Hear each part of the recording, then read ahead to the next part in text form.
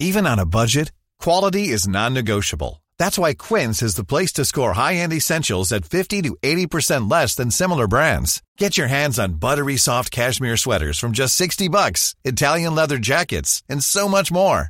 And the best part about Quince, they exclusively partner with factories committed to safe, ethical, and responsible manufacturing. Elevate your style without the elevated price tag with Quince. Go to quince.com/upgrade for free shipping and 365-day returns.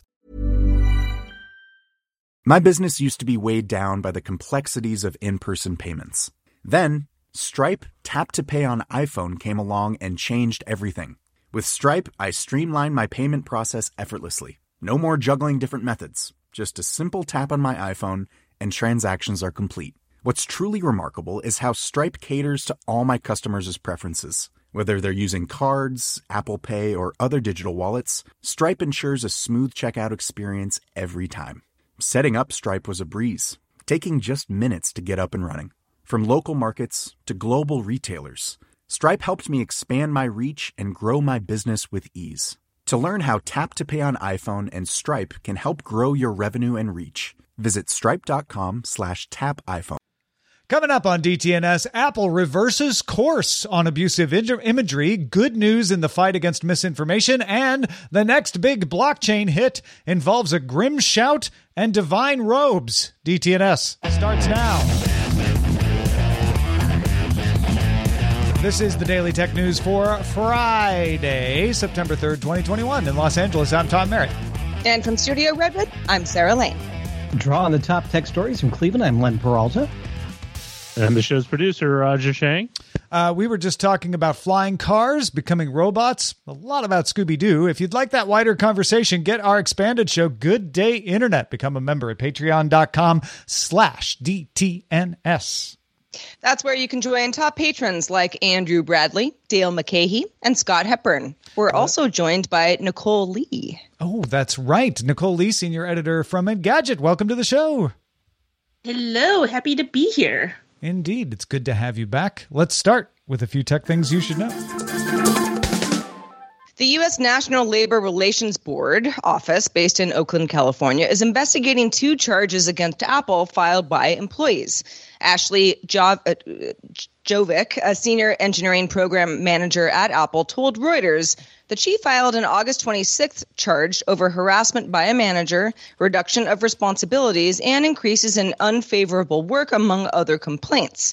Cher Scarlett, an Apple software engineer, filed her complaint on September 1st and said that the company repeatedly stopped discussions of pay among employees. Scarlett also said that Apple, quote, engaged in coercive and suppressive activity that has enabled abuse and harassment of organizers of protected, concerted activity. Bloomberg sources say Beijing's municipal government proposed acquiring a stake in the ride-hailing giant Didi Global using a consortium of state-run firms. This proposal would see the stake granting the group veto power and a board seat, something we've seen them do with other companies, but we don't know how big of a stake the city is wanting or if this proposal has been approved by any senior government officials.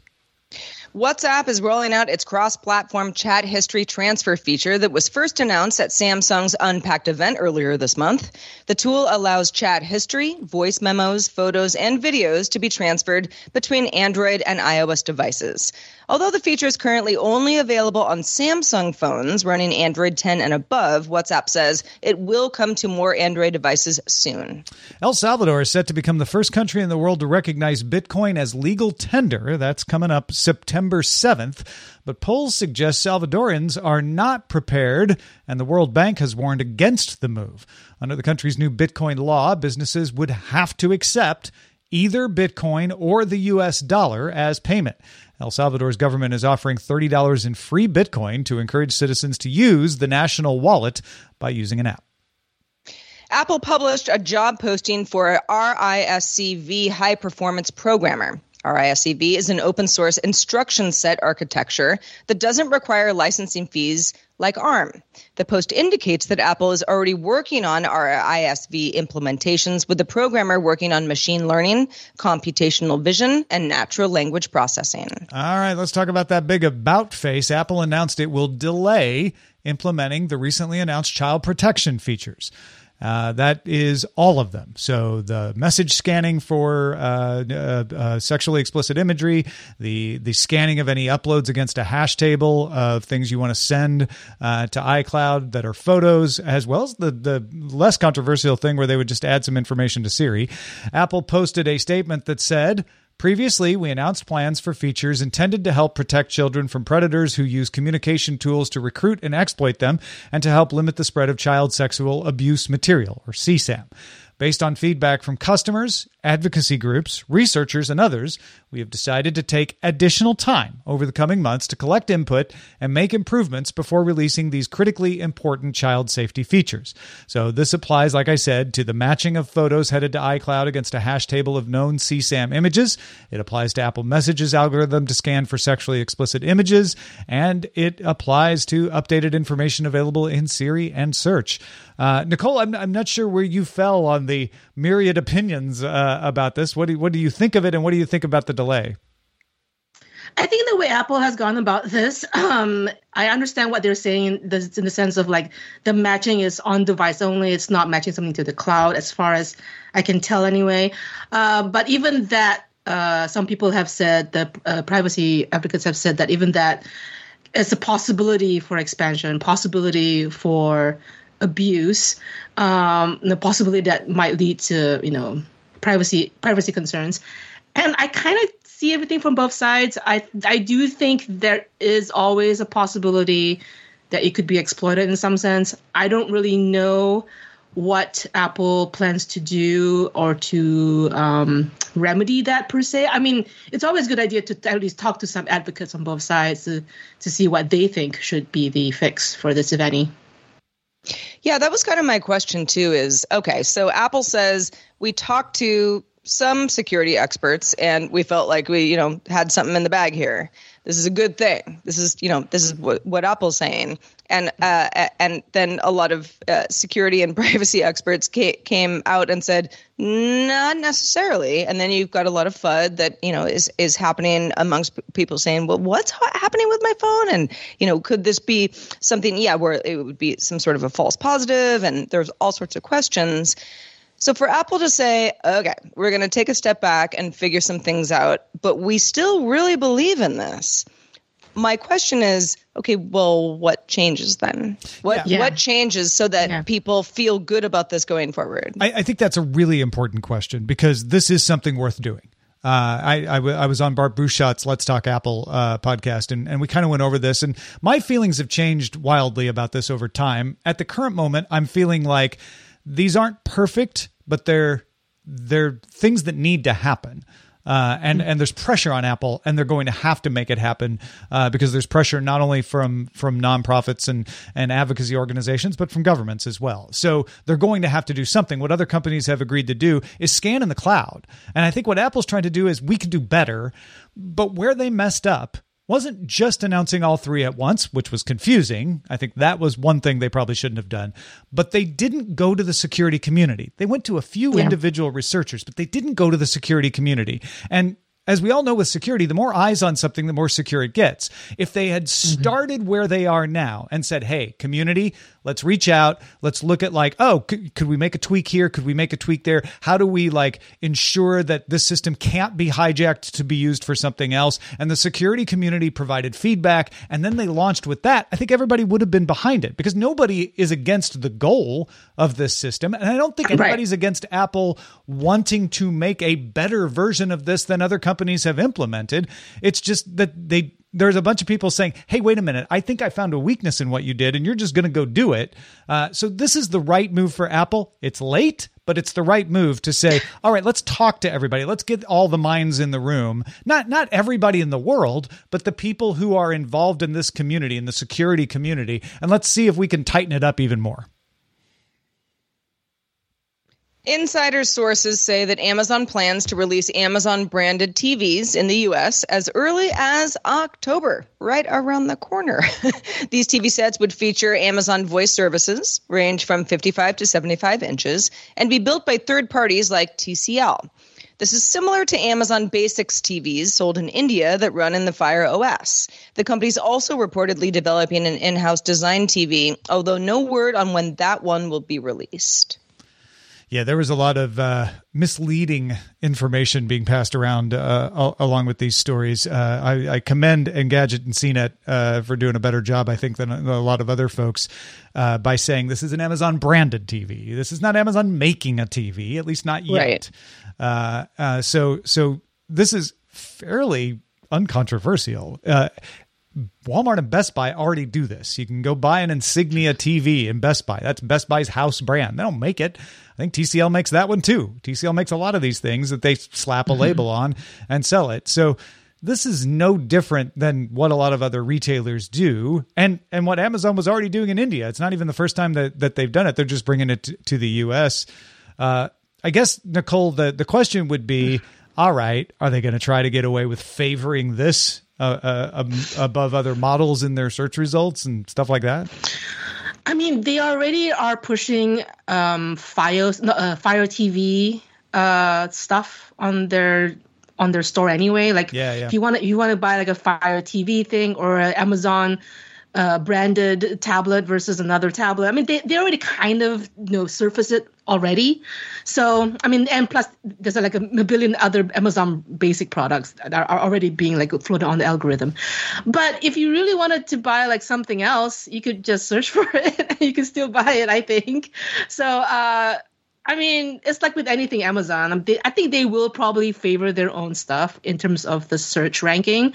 You just kind of have to be a smart consumer and hopefully read a lot of reviews and make your own educated, picks and purchases, and not just click the first one that comes up on search.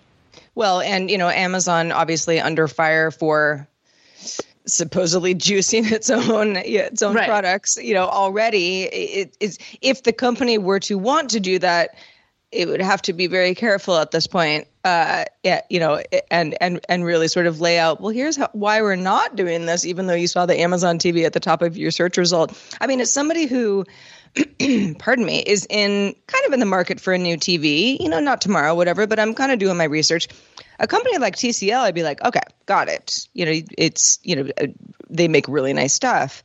If it was an Amazon TV, I'd be like, I don't know. I mean, does Amazon really know how to make TVs? Even though there are third-party TV manufacturers that the company is obviously working with.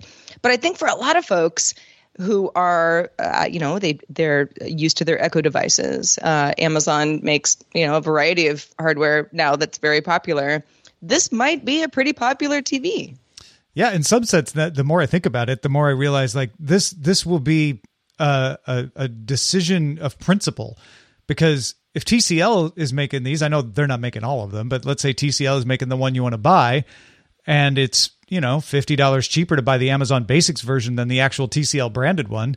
Well, then it becomes like, do I mind saving $50 and buying the Amazon branded one? Or I mean, I wouldn't. Should if I knew that they were the same under the hood, I wouldn't at all. But yeah. Restofworld.org has a report on a Mozilla Foundation study that documented a social media disinformation campaign to undermine Kenya's judiciary as it reviewed constitutional reforms. And it wasn't all bots. Participants in the campaign that were humans were paid between $10 and $15 a day to tweet hashtags, and some verified accounts were found participating in the campaign, which helped those hashtags to trend. More than 20,000 tweets from 3,742 accounts were posted between May and June. The Oxford Internet Group estimates more than $60 million a year is taken in by firms that promote messages using bots and other amplification strategies. So it's just another example of that. Rest of World takes Twitter to task for maybe not doing as much as they would have liked to combat that. We also have an article on the Washington Post reporting that a forthcoming study from scientists at New York University and the Université Grenoble-Alpes in France found that from August 2020 to January 2021, news publishers known for misinformation got 6 times the amount of likes, shares, and interactions on Facebook as did trustworthy news sources. Categorizations were created by nonprofits NewsGuard and Media Biased Fact Check, and it included extreme sites on the left and the right. Facebook notes that engagement is not the same as views. That's their new line of saying, sure, a lot of people engaged with this, but few people see it. The study did not find that Facebook amplified misinformation because it did well with users regardless of partisanship. So it wasn't they were trying to pick a side. They were amplifying it for everyone. Nonpartisan amplification of misinformation. So we got more evidence of misinformation campaigns. I don't think that surprises anybody. More evidence that misinformation gets engagement. We've heard that song before. What do you do about it? That brings us to the final study in our story today. Justin Robert Young pointed this out to me this morning in a text message. A paper in the journal Science Advances called Scaling Up Fact-Checking Using the Wisdom of the Crowds hired 1,287 people in the U.S. on Amazon's Mechanical Turk to rate articles flagged for fact-checking by Facebook's algorithm. They wanted to compare them to the pros. What if we just hire a balanced group of people to do this versus people who are supposedly trained as fact-checkers? The result was compared to the work of 3 professional fact-checkers. The politically balanced group of lay people agreed with each individual fact-checker as often as the fact-checkers, the 3 fact-checkers, agreed with each other. So basically, if you take the 1,287 people as a whole, they did just as good as everybody else. The idea being that a politically balanced group of people in a great enough number would do just as well as checking facts as the pros. So maybe you don't need to hire organizations that some people may or may not believe. Maybe you could set up a system or a panel or something like that. The paper said in its conclusion, we believe that, in combination with other measures like detection algorithms, trained experts, and accuracy prompts, the crowdsourcing could be a valuable asset in combating the spread of misinformation on social media. So we're back to the old wisdom of the crowds in this paper. Boy, it sucks to be a fact checker, I guess. You're going to get replaced by the Mechanical Turk crowd, yeah. Listen, it sucks to be a fact checker in a lot of ways, right? Yeah, right. I mean, all kidding aside, I mean, not to diminish anything that actual professional fact checkers are doing, but yeah, this is it's an interesting way to look at. Okay, so there's a bunch of misinformation. Everyone knows that. You know, how do we combat this on the platforms where the misinformation is being spread the most? Big problem. And it's certainly something that we talk about on this show all the time, and a lot of people care about. But yeah, to be able to say, if you get a good enough, focus group of people who don't necessarily all believe the same thing, they're just representing a small group of what a larger group of people would think, probably, because that's what focus groups could do. And they're kind of coming up with the same result as fact checkers. That is a good thing. And that means that there might be more of this that we can do and not necessarily have to use only certain organizations who, quote, do this professionally. There are 2 things that come up to my mind. First is you really do have to have a good focus group. And I think that's probably the key to all of this. And the second thing, I think it has to be somewhat anonymous or anonymized in some way, because I feel like a lot of people, they say things, they may not really believe them, but because they belong to a certain ideological group, or they belong to a certain community, or they belong to a certain whatever, they feel like they need to say things to align themselves with that group. So if it's anonymous enough, if it's really, I guess you could say balanced enough, then I can totally see this working in a larger scale. Yeah, you really should read the report if you're listening and you're having questions about, well, what about gaming the system? What about partisanship amongst the group that you pick in the crowd? Because they address all that with citations in the paper.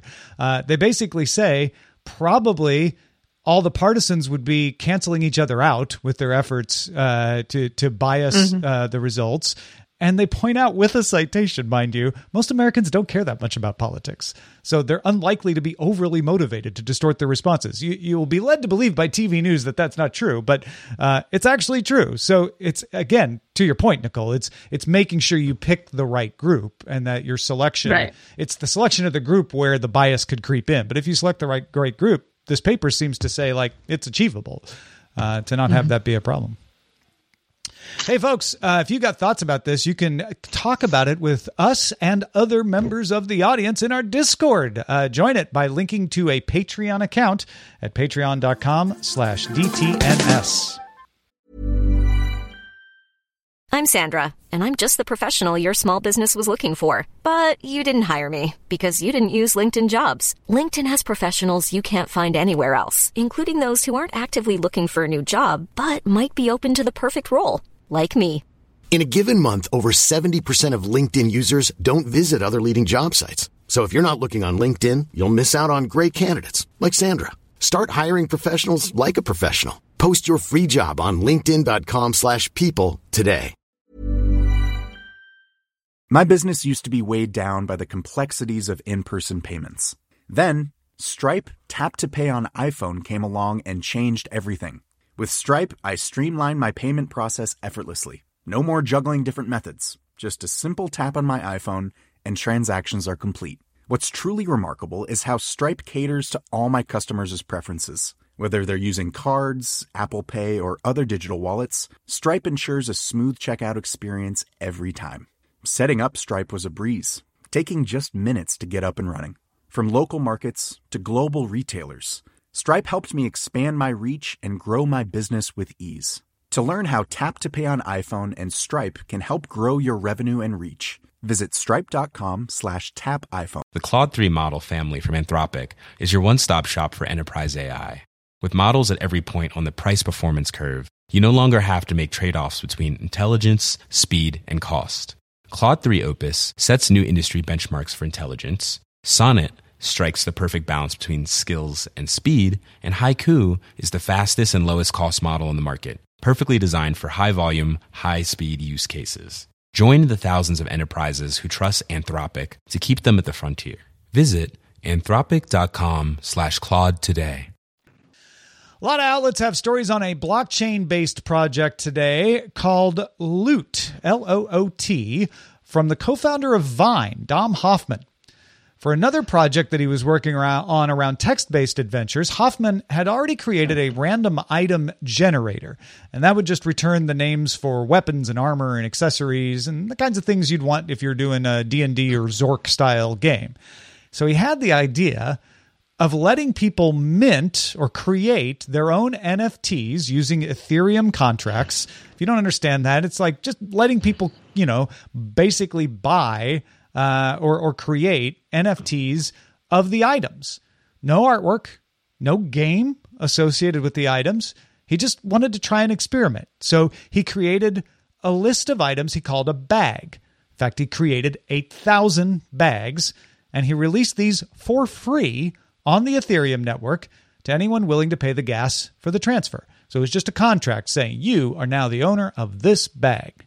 He called the project Loot, launched it last Friday, created 8,000 bags, like I said, and released 7,777 of them. An example bag would be one that included hard leather armor, a Grim Shout grave wand of skill +1, a divine hood, a gold ring, and a few other items. As with many things on the internet these days, the bags took off. They went from costing nothing but the gas to $180 million in market cap.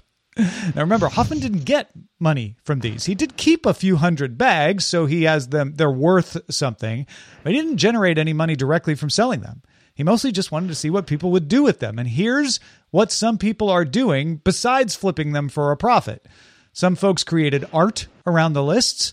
Some have used the smart contracts the bags were based on to separate the items and sell them individually. Owners of Divine Robes, there are 396 Divine Robes out there, set up a community and a storefront for robe purchases. There are also guilds for people who are owners of crowns or dragons or other divine items. So people are organizing themselves. Now, no game has been set up yet.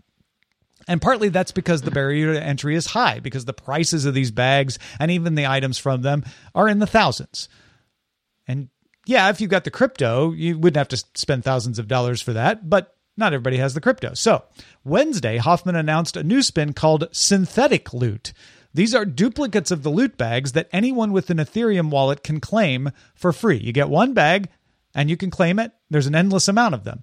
They are distinguishable from the original, so they're not going to undermine the existing market, but they could encourage more people to participate in the ecosystem. So if the folks who own the originals create a game, other people could play it with their synthetic loot. They wouldn't be playing the original version, but they could play a version of it. That means when someone does make a game, that could get more popular. And Hoffman doesn't even consider himself in charge of this. He told The Verge, "I'm not leading the project. I'm providing guidance when wanted." So he doesn't conceive of it about being about money. He said at the end of the day, these are just items on a list. It's just what people do with it and how they ascribe value to it. And the value doesn't have to be a dollar amount. It can be many things. A lot of people are imagining loot as a template for a bottom-up Marvel Cinematic Universe. I saw this on The Verge. I saw it on TechCrunch. I saw it on Twitter. I'm not sure who the first person to come up with it is, but everybody's parroting it. So the idea would be you release a set of superhero names and powers, and then people would make illustrations and stories around their heroes that could lead to shared storylines and more.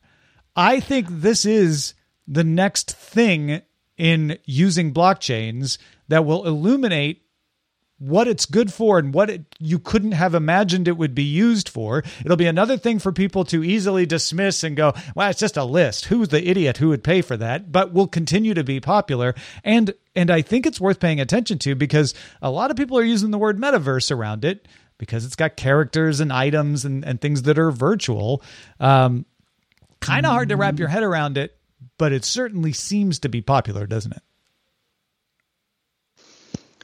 Nicole, you want to take this one? So I have a few questions and they might sound stupid, but bear in mind, I'm just coming from it from like a kind of a layperson's perspective on this. So when you say it becomes a bottom-up MCU, and these items they're worth money, right? Apparently, these things are worth some money. So how can they create a bottom-up MCU? Like does the person who owns whatever item, do they own the creation? Like how is that then shared with the world or something? Well, that's seems to not be entirely sure about. So that seems to be the attraction is you don't have a Disney in charge of it. So you don't have a Disney that has to get people behind it. You create the superhero universe, and let's say it gets popular like Loot, then suddenly people who own the superhero, can talk about it with other people, and then the stories arise from there, but there isn't an owner of it. And so the universe is fuller and richer because of that, is what I've seen people say. It's kind of a mix of open source but not open source. Yeah. It's a little confusing. I also, the whole idea of this all being maybe around, sure, like some sort of a universe with characters and everything, but a game that people are getting in on, in an early stage. But then you sort of go, okay, well, at some point, maybe somebody will make a good game or, there'll be a collaborative effort, whatever. Then you have the synthetic loot folks who can also participate in the game. But then how are they going to be different from the folks who have the ground zero type loot? Is it just sort of something where it's like, I don't know, somebody's got a crown when you're playing the game with them at some point later, and you're like, oh, they're like a cool person who like got this before me. It's hard to know. Yeah. So a couple of things I suspect are going on. One is NFTs first, and now this show that the impulse for ownership is a lot stronger than we think when we're talking about it in general. The impulse for ownership is really strong. And so owning a virtual item is very compelling to people. Even some people are just doing this for speculation, but some people want to own that divine robe, right? And so that's what makes that popular. And then once that gets popular, if the people who have it start playing a game around it, then some other people are like, well, I'd like to play that game, but I can't afford to buy the stuff. Oh, I can get the synthetic loot and play it with my friends.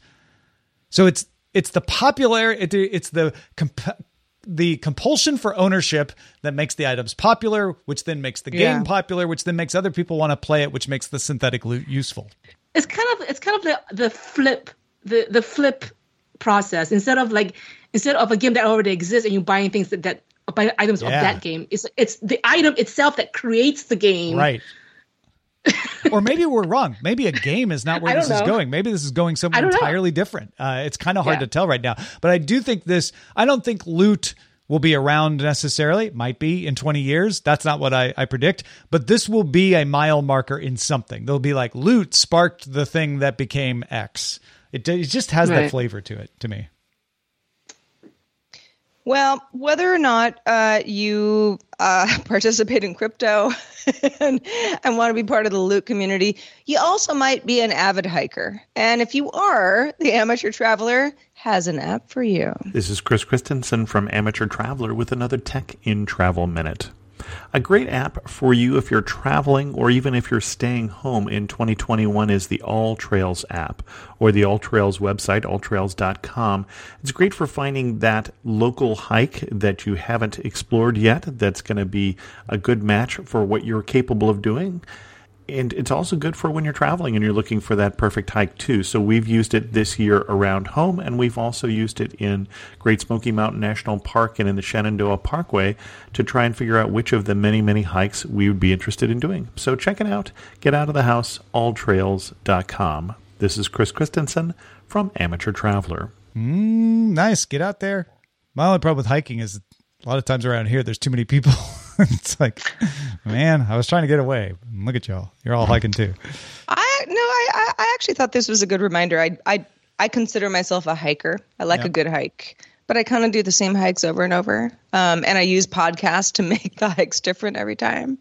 But yeah, it's always nice to get a good recommendation. Yeah. Thank you, Chris Christensen. All right, let's check out the mailbag. Let's do it. That Charlie dude wrote in a couple days ago, echoing the sentiments of a lot of folks who are being stressed by the supply chain. Charlie dude says, we've been trying to buy a stove or oven since May, and we cannot find one. We've picked 3 different models we would be happy with. We've even placed orders for 2 of them and paid for them, and we still can't get them.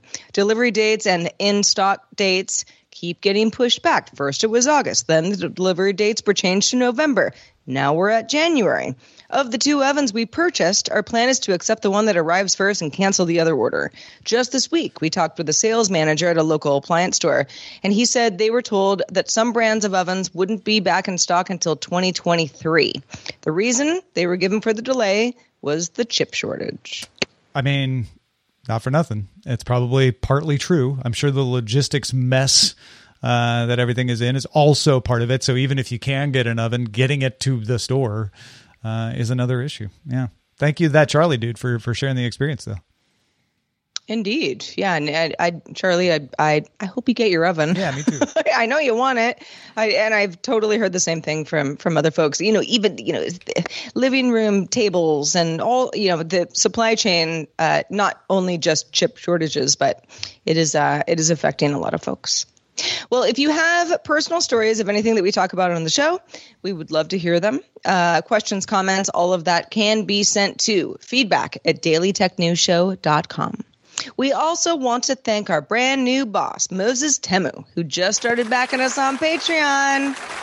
Thank you, Moses. All the going applause. Into that holiday weekend. All of the applause is for Moses today. So, I don't know. It seems to be tailing off. We had that flood of new people. So if you want all the applause to be about you on Tuesday's show, you got the long weekend to get in there and become a patron. Just saying. Be like Moses.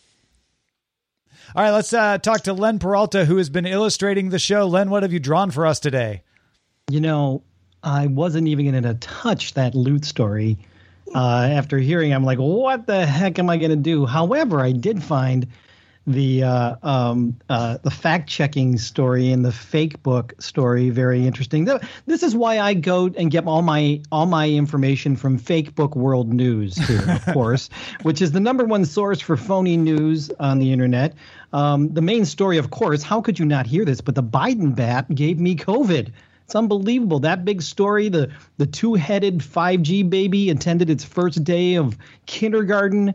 Did you hear about the UFOs that landed and demanded Jeff Bezos' head? I did. Really? And where have you been? And of course, the biggest story, OJ marries Bigfoot in a secret ceremony. Wake up, sheeple.